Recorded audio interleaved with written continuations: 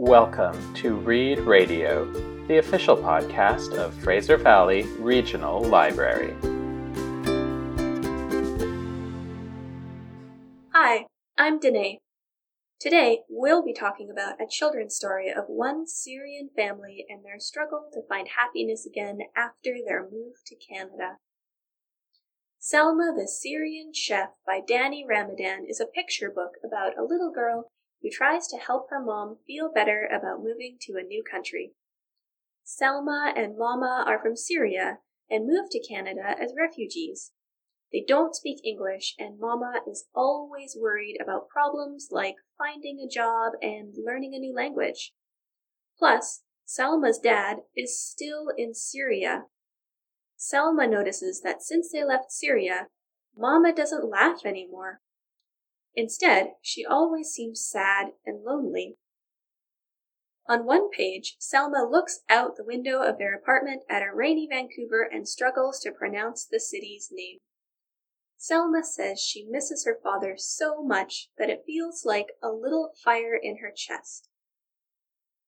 Selma can't help bring her dad back to Canada any sooner or rebuild her Syrian home.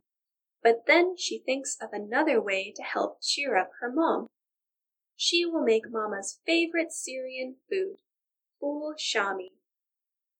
Ful shami is a Syrian dish with parsley, onions, beans, and olive oil. However, making the dish is much harder than Selma expects. Selma can't find the right ingredients for the recipe, and she doesn't know how to ask for the vegetables in English. But with support from her friends and family, including her new friends from the Welcome Center, Selma makes her mother laugh again. This sweet story shows that even when home seems very far away, it can also be wherever you are if you're with the people you care about.